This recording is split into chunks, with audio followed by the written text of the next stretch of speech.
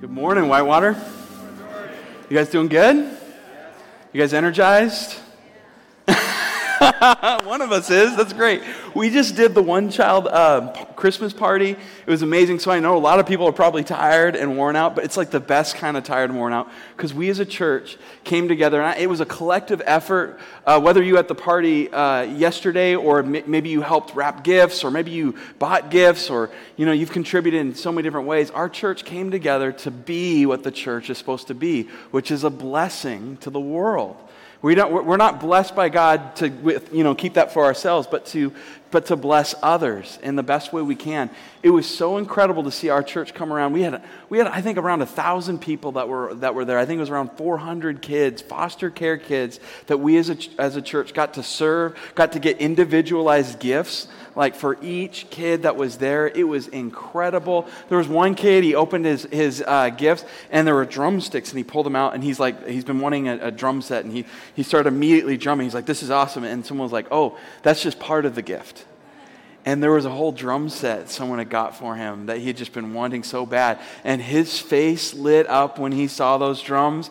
And, it might be an equal and opposite response to the neighbors of wherever he lives, but he was so excited. It was amazing. We had Elmo there. My son got to see Elmo. My son's 2 years old, and it was kind of a mixture of excitement and terror at seeing this live Elmo. Elmo wanted to give him a high five, and he stayed about this far away, going like this, walking around Elmo. But you guys, the creativity, the love, the joy that was in the place. The Bible teaches us that true religion in the book of James is true religion is taking care of widows and orphans. And guys, thank you for being a church that has that heart. And if you're new to Whitewater, welcome to a place you can belong before you believe, and you can bless with us even before you believe what we believe. This is Whitewater, and we're a Jesus-centered church. So I want to jump right into our it's different than a sermon today. What we're going to be doing is kind of new. It's kind of new, and I hope it's something that you guys enjoy. If it's terrible, just let me know. Our last service went really well, and so here's what we're planning on doing together. We want to take time at the end of a series to just go over some of the major themes we talked about, biblical themes, life themes. And as you can tell, we're all about life here. We got kids and everything happening. But what we want to do is go over the themes and give you an opportunity to just ask some of the questions, maybe some things that challenge you or things that you're working through, like how do I put this on the ground? And so what we're going to do today is I'm going to go through some of those themes. And then I want you, while you're listening on your phone or there's notes that you can grab nearby on a chair, write down any of the questions that might hit you. And I want to encourage you to ask them toward the end of the talk. We've made time to do this as a community because one of the beautiful things about being in a church is it's not about like a sage on the stage. It's about the church as a community. It's not a building.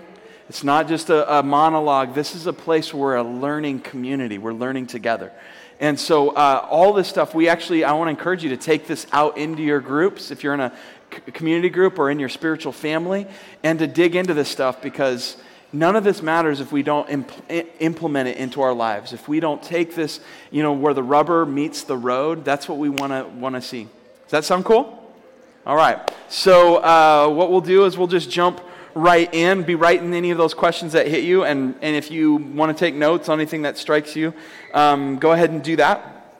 I want to make sure I'm not forgetting anything. Nope, this is all good. So we started our series with God. We started this series, it's named Called to Compassion, and we wanted to start with calling, and if we start with calling, there's a God who calls each and every one of us uniquely. And so we looked at the three-in-one God the Father, the Son, and the Spirit. In the book of Matthew, Jesus teaches us. He says, go to his disciples, to his followers, go and make disciples, that means learners, which is what we're doing here today, learning together. Go and make disciples of all nations. So this message isn't just for a select few. It's not for the prestigious. It's not for just the people that we want in. And this is for everyone. And then it says baptize them or immerse them. Is it just baptize them in the name of Jesus? What does it say baptize them in? The name of the Father, the Son, and the Spirit. We are really, as Christians, we're immersed into this reality of God, this three-in-oneness, this unity within diversity, this one God that is three persons, and there's a mystery behind it. I don't have time to get into that, but it's a mystery that has been a beautiful mystery that paints a picture of a God who is community in unity. It's a God who, God the Father, Son, and Spirit creates this loving unity, this self-giving God where the Father serves the Son serves the Spirit serves the Father, and they serve each other in their callings, in their uniqueness, in partnership. The Trinity is a partnership, and I just think that's beautiful. And here's the gospel that we kind of talked about at the beginning of this series, the gospel according to Trinity. All right, I'm going to try to make it really quick and simple. So here's how most people might view themselves.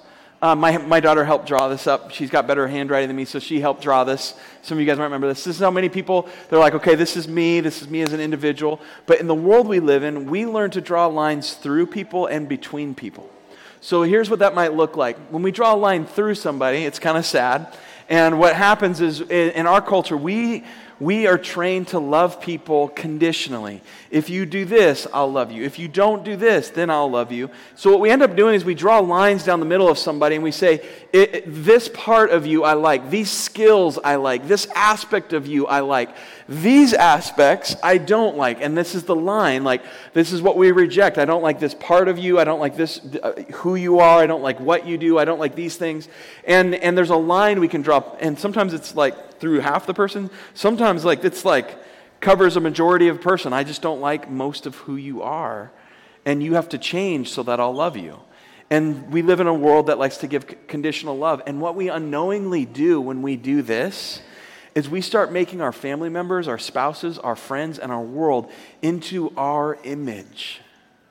Because if you're more like me and what I want, then you're worthy of love. But God teaches us a different way. The Trinity teaches us a different way. And here's what it is. We're loved by the Father.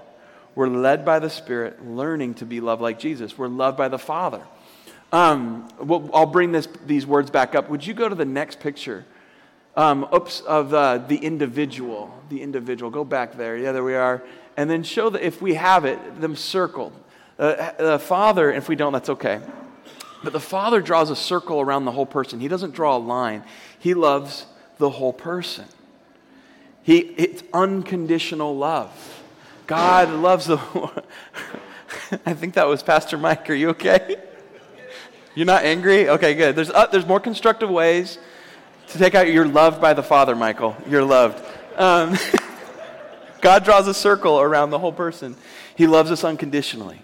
And that's radically different. But here's the reality. God doesn't just stop there. We live in a world that draws lines between people. Go ahead and show that picture, lines between people. And there's like who's in, who's out. Remember we talked about this last week. These walls get kind of built up, and it's conditional love by, whether you're into this political group or you're in this political group or you believe this religion versus this religion, whether you're this personality, that personality, whether you're this community, that community. We draw lines between people all the time. Would you agree in our world? And again, God comes in, He draws a circle around the whole world. And in fact, John 3:16, for God loved the whole world, or the whole creation. The Creator loves His whole creation.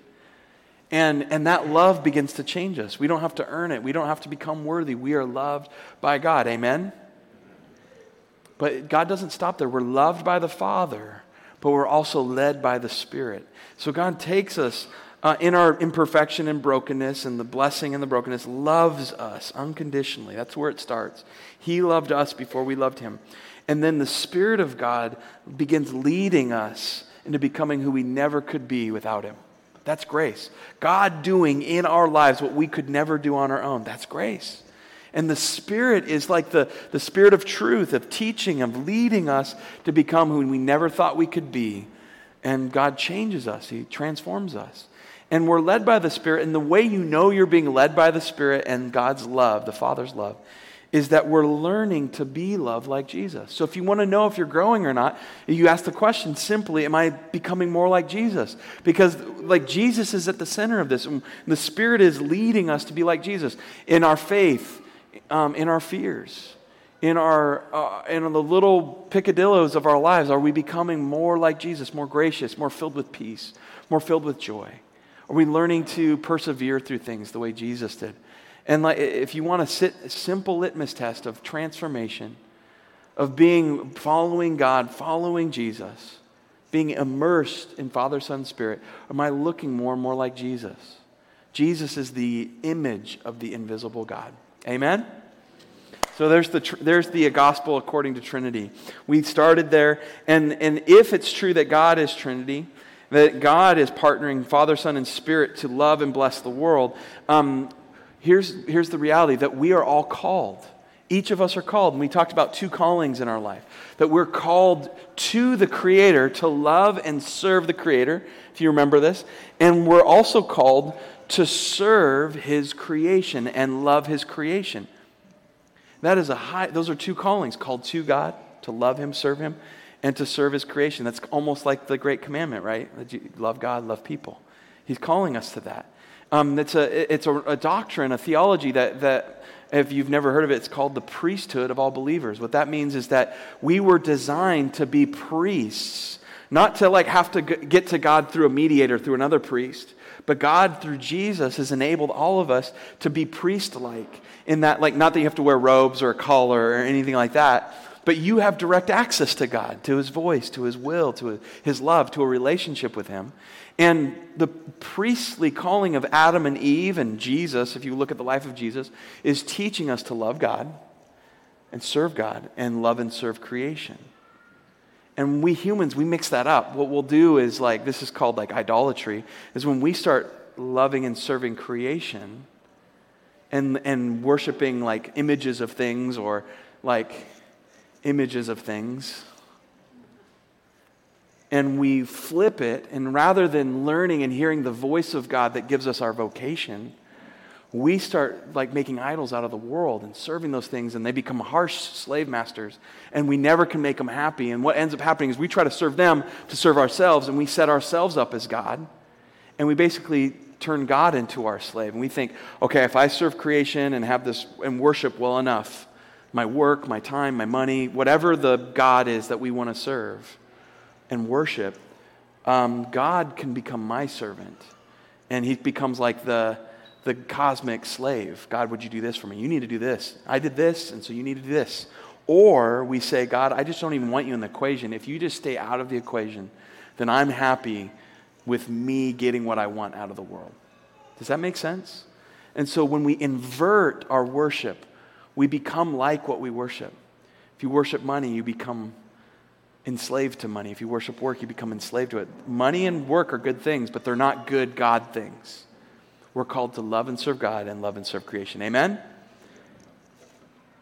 What comes out of that is that you all have a unique calling. Not all of us are called exactly to do what Jesus did. Not all of us are called to save the whole world. Come and die on a cross and save the world. Not that's a unique calling to Jesus. We want to be like Jesus, but in character. And so we're all going to have different callings. As every person, as unique as every thumbprint, every fingerprint in this room is, so is the uniqueness of our callings. We have artists in here that have amazing gifts and passions for that. That's their call. Some people are amazing tech or amazing business minds, amazing nonprofits with huge heart. You're working in nonprofit world. We got people working in business world. We got people working in governance and helping bring wise governance to the world, not foolish. And that's important. Would you agree? We need people who are Christians following Christ, who are sent into the world, into their calling, to transform their world. But calling often leads to conflict between people because we compare, because we're competitive. And Jesus shows us that callings aren't meant to lead us to conflict. They're meant to lead us through conflict to collaboration. Like the Father, Son, Spirit are a beautiful partnership. Maybe a good example. They, the Father created the heavens and the earth, and Jesus redeemed it, and the Holy Spirit's kind of sustaining this whole thing and leading us. Is the Father's role, is the Father's calling more important than Jesus' calling? And is the Father and the Son's calling, is that more important than what the Holy Spirit does? I think Christians would say no, You're like, this is trick questions, I'm leaving. No, these are all really important. And so every calling is unique, it's needed, and you have been given a calling by God. And that means that you are sent into the world through your calling, not stuck. You are sent into the world, not stuck. Many people feel stuck at their life. They feel stuck in this, maybe their school or their work, their family, and a relationship. And God He has sent us into the world to transform it. Just like Jesus, it said, for God so loved the whole world, God sent His Son. If it was like, man, I don't want to be sent into a messy, broken world, Jesus would never have been sent in. And we're to be Christ-like. We're sent, not stuck. A great verse for that is Jeremiah 29. Seek the peace and prosperity to the city which I have carried you into exile. He says to these exiles who have been brought out of their home into a world that they didn't want to be in, he says, you're not stuck there, you're sent there.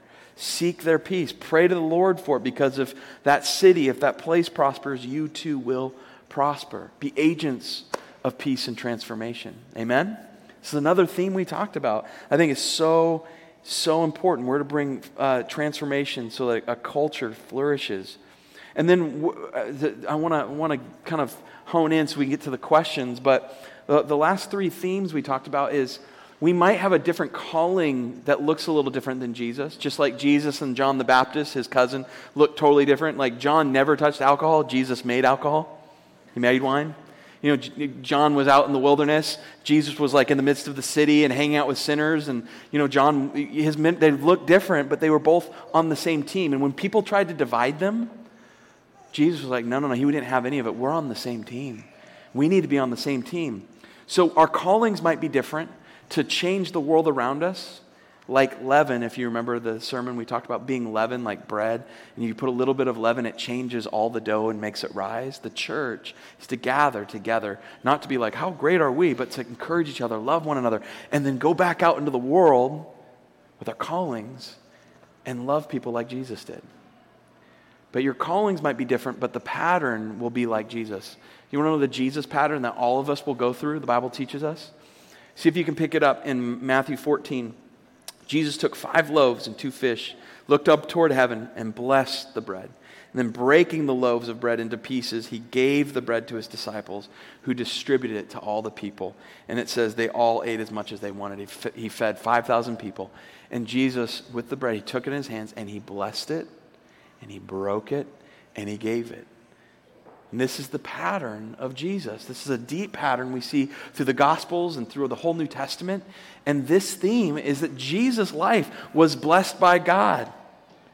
He was then broken on the cross by our sin, for our sin, to be given to the world. Amen? And so we see the deep pattern of God, which is this life, death, and resurrection that restores the world. And in your calling and in your life, is it not true that you and I, when we follow Jesus, go through seasons where we are blessed, where we are broken, and then God doesn't waste that brokenness. He gives it to a hungry and dying world. Amen? That's a deep theme. Here's the last two. You can bless before you belong. We talked about this centurion who's not a God follower, didn't know Jesus, but he encountered this guy, and Jesus let someone who wasn't yet a God follower, a Jesus follower, bless with him before he belonged and before he believed. Jesus allowed him to bless before he belonged. I have friends that were a part of the one-child Christmas party this last weekend who don't yet follow Jesus or know him, but they were blessing with us. And in that process, I feel like people can see the kingdom. They can practice and see the kingdom, not just read words, not just learn formulas about God, but learn to know God by being part of the blessing. We're blessed to be a blessing. And here's the other thing Jesus did with non-Christians and even enemies, natural enemies, like a Roman centurion who represents the Roman government. Jesus was able to point to him and say, there is a model of blessing and love in his life that my disciples can learn from. He's teaching us that there are people who don't yet know Jesus, but are doing Jesus things that can teach Jesus people. We can learn from anybody, friends. That basically is teaching, like, you might have people in your life that all their house is like not connected to God. Their house is all dark. There's not much light in it, but there's one room of light.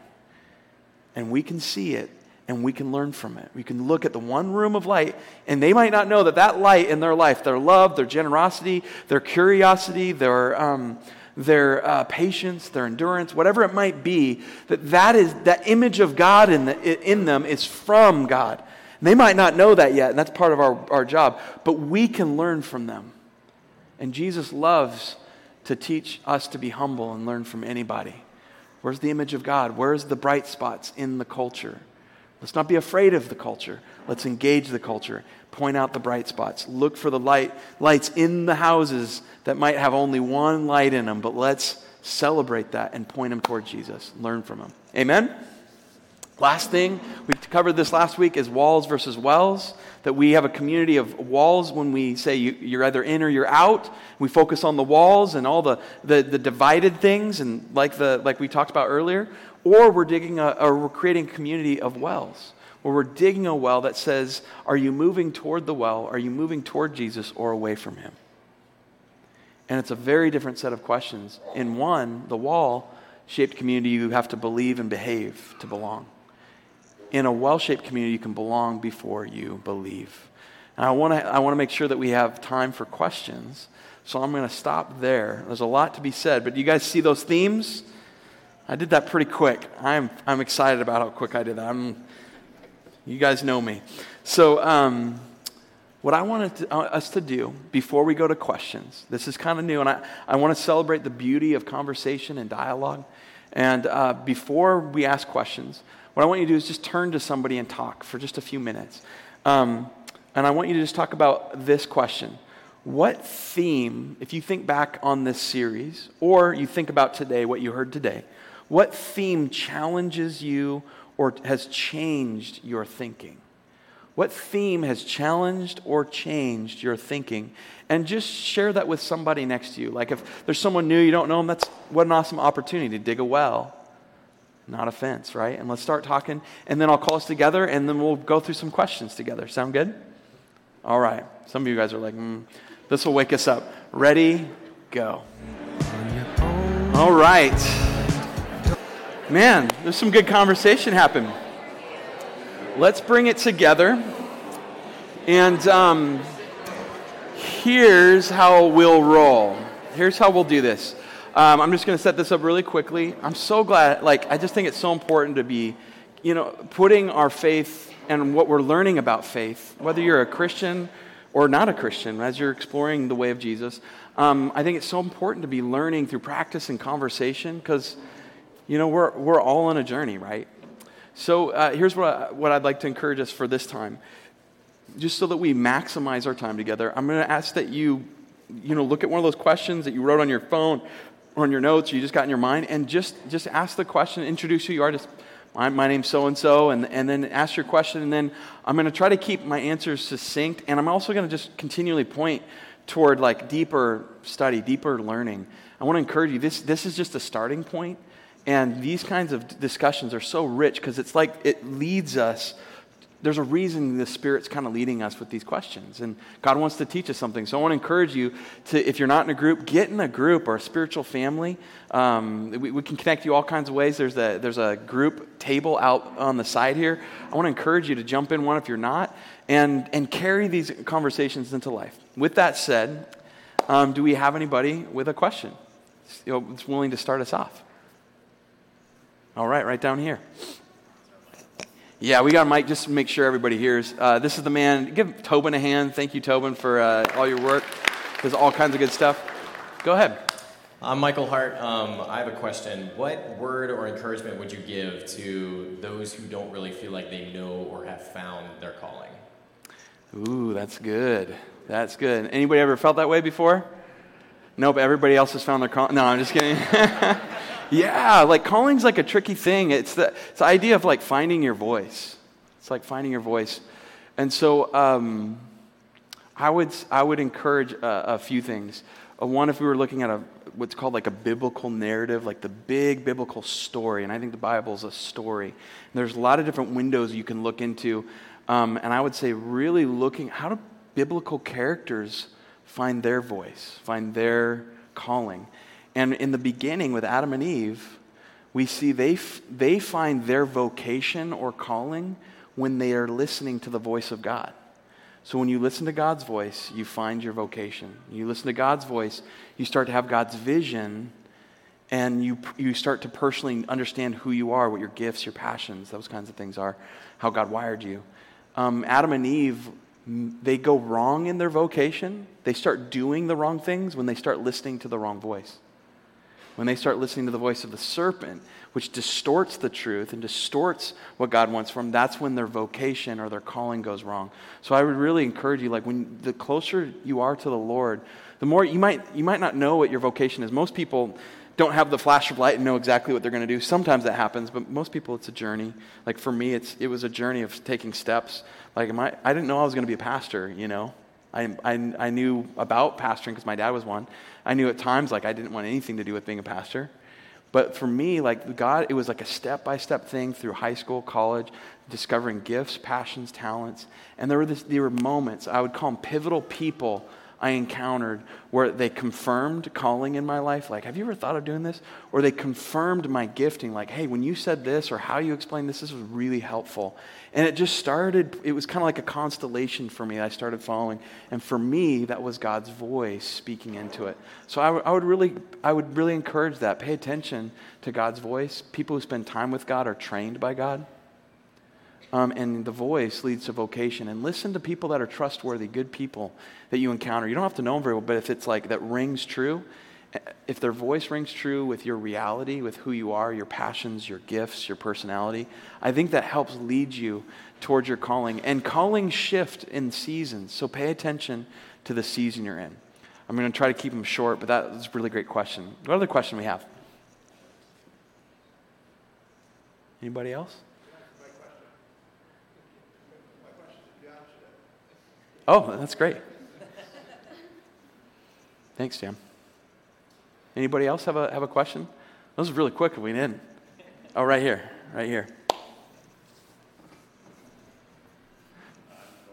And I've been called to the field of healthcare. And so my question to kind of bounce off that is, when you found your calling, I have a tendency to fall more in love with the dream than the God I ascribe the dream to. Just to be completely honest. And so how do you prevent that while you're doing your calling? That's a really good question. Can anybody relate, like getting so absorbed in the work that we sometimes don't spend time with the God who created the work? I can, as a pastor, that's something I have to really watch out for. Because I'm, me and Mike's, might be called worship arts, but all of this is worship. This right now is worship. We're using our minds together as a community to worship God and learn how to do that better. But I have to keep my life in perspective because it's really easy to do ministry at the expense of like loving the God who created the ministry. And I think that any work like healthcare, that's ministry. That's like you've been called to that. That's as important as what I'm doing here. And what any pastor would do, what you guys do on a weekly basis, the schools you're in, the work you're doing, healthcare. Thank you for that work. I mean, Jesus was a healer. That's an extension of Jesus. Educators, that's an extension of Jesus. Building beautiful things, Jesus was a carpenter. It's amazing what you guys are doing. And so I would encourage you, that's a really good, both these questions are good. Take that out of here and continue exploring that. And here's a few things I would say. I would ask that question to somebody who's been in your field. And they don't have to have been in your field. Someone you trust that, loves the Lord, and they've done a good job, from what you can tell, in their life of loving God well and worshiping Him and not losing that through work. I would ask someone who's done that and walked that path. And I would also especially look for someone in my field. Like I have pastor mentors that I talk to. And I'll call them up and be like, hey, here's the things I'm facing. Or if I'm feeling pulled into so many different things, like doing so many things, I'm not just being a child of God. Like, how do you do that? And what I find is in a wisdom process, when I talk with other people, they help me think of angles of ways that through prayer, through practice, through Bible, they've stayed centered. And the people I've talked to, they're like, oh yeah, I've totally gotten off No one's perfect. And I love the people that are like, yeah, here's kind of the winding road I've taken, and here's what I've learned. But I just think seeking wisdom from people who have been there, specifically in your field, and then also generally as Christians, I think that's really wise. And then obviously, I think when we look at the life of Christ, I think we can underestimate. Like, think about this. When Jesus was called into his calling, like he was baptized, came out of the water, the clouds literally parted. And then the Spirit came. Have you guys been baptized? A lot of you guys been baptized? You know, it feels like the clouds can part, but like for Jesus, it literally parted. Holy Spirit. And then God says, this is my Son whom I'm well pleased. He's doing ministry. Listen to his voice, not the voice of the serpent, right? And Jesus is getting launched into his ministry, which was part of it was healthcare. He's a good one to pay attention to then, right? He gets, what's his first assignment when he's launched into ministry? He's sent into the desert to be tempted by Satan. He goes into no food. He's just attacked. And sometimes we get attacked when we go into our ministry. And we underestimate. I would really study the life of Jesus. And I would look at how did he stay true to his calling? Because he faced the same temptations. And people can be like, well, he had the God card too. But he faced major, and he was dealing with, like some wonderfully stupid disciples. Like probably all of us can be, right? He loved them. And he went through temptation, but he hung on to God's voice, God's word, rather than listening to Satan's voice. And he prioritized time with God. He would never let go of that, even though there was a lot of need all around him. Sometimes the needs start to outweigh like our need to connect with our Father. So I would encourage those as a few examples to study, but don't underestimate the richness of the community around us. There are people that have been in your shoes asking the same questions. So that would be a few steps I would suggest. Another question. Those are really good. Yeah, right here. I hope this is helpful and people aren't like, oh, this is terrible. In Matthew 28, it was talking about go and make disciples. Does that mean women can be pastors? Because that doesn't necessarily say men or women. And then what role should women play biblically in the church and in the mission? Man, you're putting me on the spot here. You know? We actually ran out of time, so I'm going to have, no, I'm just yeah. So I'll give this hopefully a well-rounded answer because I think it's an important one. I was going to spend a little bit less time, but this is an important one, and I think it's important for you guys to know. So there's different beliefs on this in the Christian church. There's different beliefs on this within my own family. Like my dad's a pastor. We have different some different theological. We stand on a few different areas. We have a lot of agreements. And I would just say in this room, we have people from different perspectives on all kinds of theological issues. When it comes to the role of women in leadership and ministry, it's an important question. And I just want to first say, like, no matter what our view is, we want to be a church that in the essentials, we have unity. In the non-essentials, we have liberty. And in all things, we have love. Okay, so you can disagree with me on this and still be in our church, still be moving and loving and leading people in our church, and that's okay. So, but where our church stands on this, knowing that there's a variety of belief, is I actually think that that baptism is a sign of the priesthood of all believers. And if you look at the ministry of Jesus, there are women that did like more incredible things in the life of his ministry than the men. And if you follow the ministry, Jesus for me is a center point. Like I learned from Paul's writing, but Paul is using Jesus as a center point to understand our theology. And so when we look at Jesus, a few things stand out to me. Like at the woman at the well. You guys remember we talked about that last week? Jesus sends the woman back into the village to bring her village to him. So she goes and leads men and women to Jesus. Who does Jesus correct in that story? Does he correct the woman for leading, or does he correct the men for not leading? So Jesus corrected the men for not leading. He doesn't say, oh, you shouldn't have led. What she did was a good thing. And who were the first reporters of the gospel when Jesus died, and rose again, was raised back to new life? When the resurrection happened, it was the women whose voice wasn't even considered good enough in court. That's how upside down Jesus' kingdom is. He was challenging all that stuff, and he gave the gospel of good news that Jesus didn't stay in the tomb to people whose testimony couldn't even be listened to in the court of law.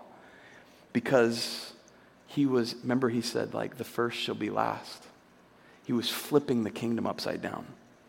And that's the view I hold to. I hold that, and our church holds to, like, women having complete and full access to any ministry based on their calling. We're not going to put anybody, men or women, into a calling. We don't want to put people into a role that's not fit for their gifts. So it's based on gifts, not on gender for us at Whitewater. But I have family members that have a little bit different, more what's called a complementarian view, that the headship in the home should be male is their belief. And even though I might disagree with that, I know that I have brothers and sisters who hold biblical views, and they're doing this to honor God, and that's the faith they know, and they're trying to love God really, really well and serve God. And so we can have communion together. We can be in a church together. We're a diverse church with different beliefs, but that's a centerpiece for us at Whitewater. And baptism, I think, the way you said it, I would completely agree. Baptism is the priesthood of all believers, and that's the launching of anybody and everybody into their ministry. And I think that's a beautiful picture to a world that likes to divide on gender, race, all kinds of stuff. And Jesus for us is the center of that. Is that helpful? Got really quiet in here all of a sudden. Man, we might have time for one other question. Oh, I should say, I know that there's other thoughts with Paul's writing, and I would love to engage on that, but on the area of gender in the church. But for sake of time, that might have to happen more at another place. But any other questions? That was the dude. Okay, right here.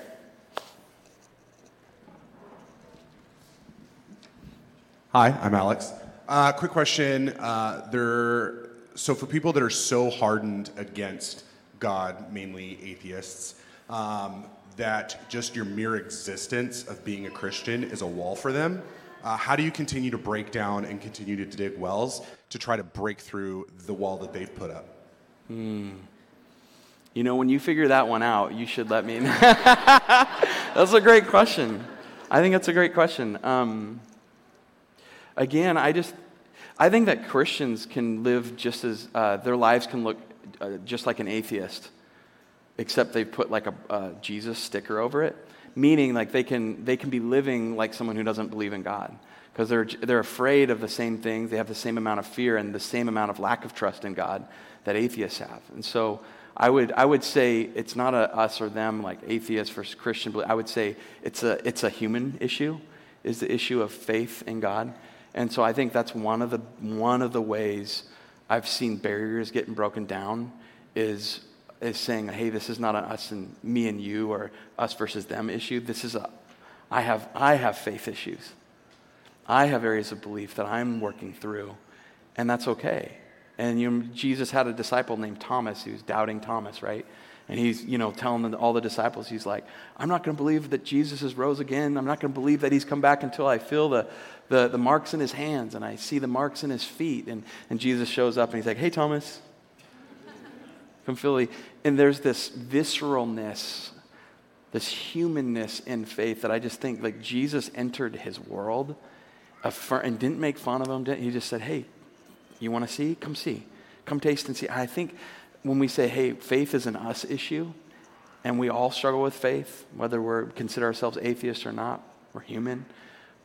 Certainty can lead Christians to do bad things. Like, I'm so certain that it's fine if I'm coercive and I use violence toward people in the name of God. That's wrong, and it's wrong when scientists or people from a more materialistic view, like the world is only material, there's no spiritual. When they're coming from only that perspective, in the name of being right and the dogma of the modern day thinking, whether it's Christian or not, like that's still dangerous because it treats people like things and starts treating things like people. Like the microscope becomes more important than the people around us. So I would emphasize, all that to say, I would emphasize entering people's world and loving them. And I had Jesus did this so well. His evangelism was like defying people's expectations of what Christians are, what he was about. And he would just, no one knew what Jesus was going to do. Anybody who's like, hey, I have a friend who always says, the WWJD, like, what would Jesus do? Like, no one knows what Jesus was going to do. Like, yeah, sure, people knew, like, oh, yeah, he's totally going to make wine at this party. Like, no one knew he was going to do that. No one knew he was going to start writing in the sand when these people were trying to condemn and kill this woman. And they're like, what should we do, Jesus? According to the law, she should be killed. Like, he would just do unexpected things of love. And he had a way of decentering people by his love. And I think that central teaching is, on this is, Jesus says, love your enemies. You've heard it said, eye for an eye, tooth for a tooth. I say, love your enemies. And if I can be thankful for an enemy like Jesus was with the centurion, natural enemy, Roman enemy, who's a military guy, who probably was a part of conquering and doing terrible things to his people, he was able to see in him and thank him for his goodness and say, hey, I see the blessing of God in you. Come teach me, come teach my disciples. If we have that attitude, doesn't that change everything? Like if you're not a Christian here and you might consider yourself an atheist, thank you for being here. Your type of faith or lack of faith, whatever you want to call it, teaches me. Your questions you ask, it teaches me. The way you live, it makes me a better follower of Christ. And just living in a way of love and thankfulness, even of our enemies. Is that cool? That's what I would say. I'm going to have to close just because of time. But I want to just tell you, here's what I've learned through this series. And this is the challenge I want to give you guys as we get ready to worship. I'm learning more about partnership in the Trinity. Like Father, Son, Spirit. None of them were like better or more, seen as better than the other. I'm learning that like my kids and our kids that are up there that we were hearing during some of this, their calling right now is as important as what we're doing right now. Amen? I've been learning, like, how can I serve my little daughter and my little son in their development and in their training? How can I help them? And because God's doing work in their life and going to. That's been big to me. Another thing is a Jesus-centered community, a Trinitarian, like Father, Son, Spirit community is a transforming community. And as we're transformed, we can transform the world around us. I really believe that. Another thing are two walls that I've been learning to knock down that are bigger than I thought. One is the wall of mental health, the stigma of mental health in our culture. We talked about this a few weeks ago. There are more people, more family members, more friends that are hurting because of mental brokenness than I realize. And I think that we realize at times. And the church, we have to be part of knocking that wall, knocking that stigma down. If you see someone in pain, pray for someone in pain, engage it, help them. Amen? That's a big wall. Another wall that really struck me is knocking down the wall of secular and sacred. Like people who, we think that like the pastor, being a pastor or Sundays is somehow more sacred than Monday through Saturday. And it's like, no, Jesus tore that down and says what you are doing during the week is as important as what we do as a gathered church. When you scatter, you're doing godly, important work. You're priests. You're loving people. You're showing them God's love. Imperfectly, but in a wonderful way. And the last thing is I'm learning to look more and more for models of discipleship and blessing in people I don't agree with or people that might be my natural enemy, but they can teach me more. They can teach me something about Jesus. And what do they know? What do they have to bring? And how can I help point them to the Creator who actually has given them that image of God? I'm learning that. And faith, it's a journey, guys. And I don't need to be more patient and not asking people to take step 1 to 100 and just go from step 1 to step 2 to step 3. That's okay. That's our church. We're all moving toward the well. We're all trying to figure this thing out. Amen? So my encouragement is to live a life of blessing and bringing. As we go into Christmas season, so many people experience loneliness and hurt and heartache. People live online. Share our online, links, to sermons or any of the resources we have digitally. That might be a good place to enter their world, to begin bringing them to a place of community toward Jesus. Share your faith, have spiritual conversations, and look for windows to invite people into your life. And this Christmas Eve, invite people to a service, invite people to experience this. God wants to use our church. So that's my encouragement. That's my homework for you. We're going to be taking communion now, so I'm going to pray for that. But communion, again, is not a wall. It's not trying to define who's in and who's out. It's an invitation to anybody who's moving toward Jesus, who's trying to figure this whole thing out. If Jesus could have Judas, who betrayed him, and other disciples who didn't fully understand things and got things wrong, if they could eat at the table with Jesus and for communion, certainly anyone who's moving toward Jesus can partake. Communion is a well. It's not a wall. Amen? So come down the middle aisles, go out the side, and when you eat in remembrance of Jesus, his body and his blood that were spilt and were broken so that we could have life. And you can eat it immediately, or you can go and pray, and before you eat it, get your heart right with the Lord. There's no wrong way to eat and take communion together, okay? So let me pray, and let's close this service out strong. Father, we love you. We love this learning community. Thank you for just the questions that came. And God, I just encourage, this is the starting point, Lord. And I pray that people would bring the questions that you have are spirit-led, like they're leading somewhere. And have them bring them into the community, into their families. And Lord, would you guide them by your Spirit? Lord, as we take communion, we remember that we are a community that is loved by the Father, led by the Spirit, learning to be loved like you. In Jesus' name, amen.